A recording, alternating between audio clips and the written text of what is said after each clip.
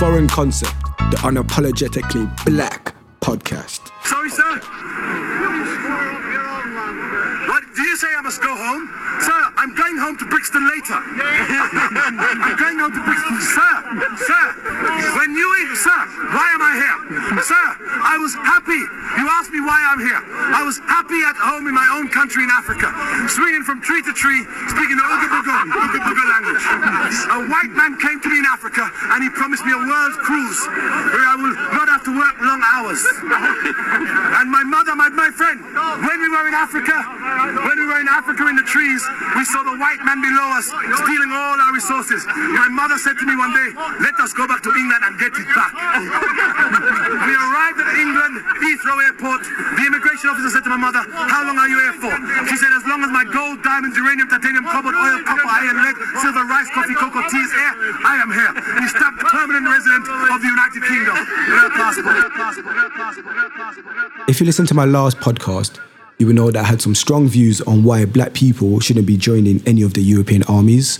So a reasonable response to that would be, well, if you don't like it here, if you feel you're not getting treated the same as everyone else, if you feel you're not getting the same opportunities to become successful, then why don't you just go back to your own country? Well, my response to that would be, this country thrives as a result of colonization. If we look at it on a wider context, if you didn't steal our natural resources, you wouldn't be known as Great Britain, as you like to call it. You're the only country in the world that praises itself within its name. If we look across the pond, we'll see the Americans, even they're super strange to me, but even they don't call themselves Great USA or Super USA. So the first thing you'll need to do is humble yourself, because any nation that doesn't use its own resources is going to struggle. So imagine you hardly have any natural resources, so you go around the world, you steal, you murder, and you destroy the country's identity, and then you have the cheek to turn around and say, we're better than you. Why should we go home when this country thrives as a result of what they have taken from us? I should have the right to criticize a country that's systematically oppressing my people. As a Congolese person, I will happily go back home when I get my reparation from the money you have made from the coltan you have stolen from our land. Since 1996, over 6 million people have died in the Democratic Republic of the Congo, so that we, in the Western world, can benefit from its resources. Congo is extremely rich in gold, diamonds, copper, cobalt, tin, uranium, coltan, and many other precious minerals. Congo has 64% of the Earth's coltan, a precious mineral that is needed for our modern electronics like iPhones, iPads, computers, laptops, PlayStations, Xboxes, Nintendos, jet engines, inkjet printers, and the list goes on and on.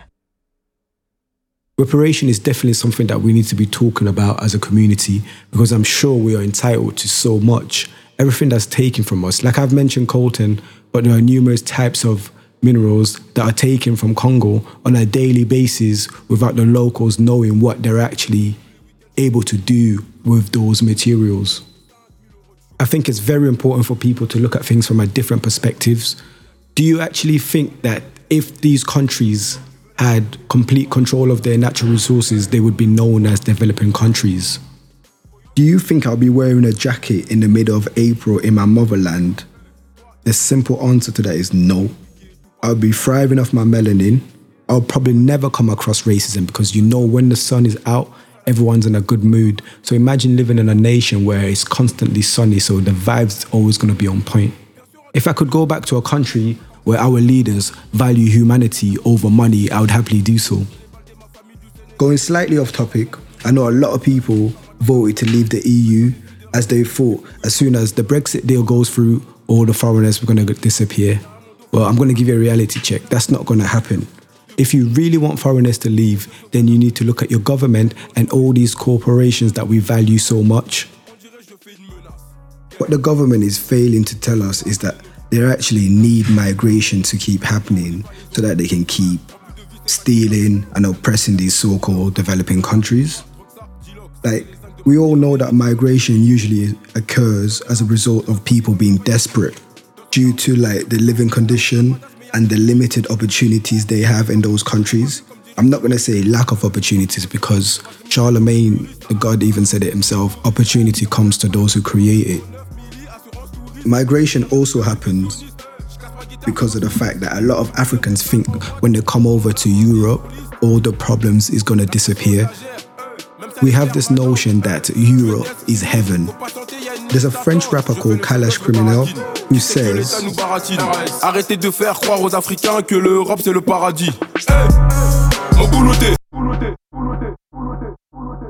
That basically translates to, stop telling Africans that Europe is heaven.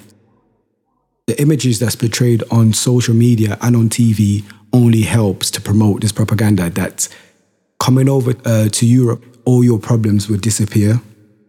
When you're posting your snaps on Snapchat and you're balling out, African people are only seeing you enjoying life, but they don't get to see the 9 to 5 that you do, or the 12-hour shifts that you do every day. In order for white supremacy to sustain its dominance, other races must feel inferior to them. If as a people we keep thinking that coming over to Europe is going to solve all our problems, then we're on the right track to failure. If you really have a problem with foreigners, then you need to channel that energy on finding out why the government and some of our favorite corporate businesses are working hand on hand to ensure that these African countries never become self-sufficient. This then creates that never-ending migration culture where people think that by leaving Africa, all their problem will be resolved, like I previously mentioned. If we as a people come together, regardless of race, investigate leading companies such as Apple, who need coltan for the use of iPhones and MacBooks and so on. So for example, imagine if Congolese people actually owned what was rightfully theirs and as a result decided to do business with Apple, then we would be in complete control on how much to charge them, and therefore they would be at our mercy. As we've already heard, 64% of the world coltan is based in Congo. They don't want that to happen. It's easier for them to just pay off a few corrupted officials or even the president and then have complete control of the mining industries.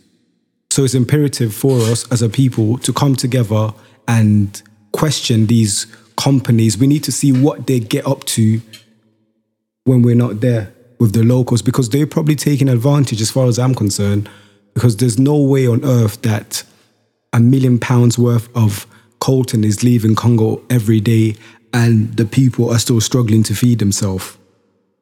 This obviously suggests to me that there isn't a fair trade going on, because there's no way £1 million worth of coltan can be leaving a country only for the people of that land to still be struggling. So what I suggest is we start to question the government and these corporations that we value so much, because almost everyone I know has an iPhone. So we need to ensure that there's some sort of fair trade going on where the money made from the sale of coltan is going back to the local community, whether that's in Congo or anywhere across the continent. Once we can come up with a system which ensures that everyone gets a fair trade in regards to the exchange of goods, then you will notice that a lot of people will not want to migrate over to here, even though it's a brilliant country, I must say so myself. You'll see that the migration problems that we have will probably start to decline. If you look back to ancient history, you'll see that African people, we were happy in Africa. We had our own culture and we had our own way of living. A lot of people will argue that, well, you're not really doing anything with your resources right now, are you? And I can just see a lot of ignorant people. They'll probably still think you wasn't doing anything with those resources until we came over and took them. Well, my argument to you is you don't know that, because history is written by the side that wins the war. And also, your argument of not doing anything with the resources is invalid, because right now we're too busy focusing on how to survive instead of thriving. So to my Caucasian listeners, next time you think, all these foreigners are taking our jobs, look at the deeper issue, which obviously involves some sort of corruption at various levels. If you're a good person, you should be able to recognize when something is wrong, regardless of race, gender, or sexuality. So this isn't an attack on the average person who probably doesn't know that the system is also against them. The UK has a structure that only benefits the elites. If you don't believe me, just look at politics. When was the last time someone from the working class had power in this country? Tony Blair, David Cameron, Theresa May, what do they all have in common? They all attended elite schools, that the average person doesn't have the culture capital to be able to attend these institutions.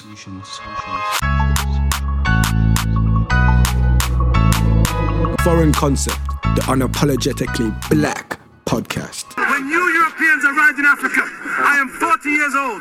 You spent 400 years in Africa. I've got 360 years left in this country. And if you don't like it, you can fuck off.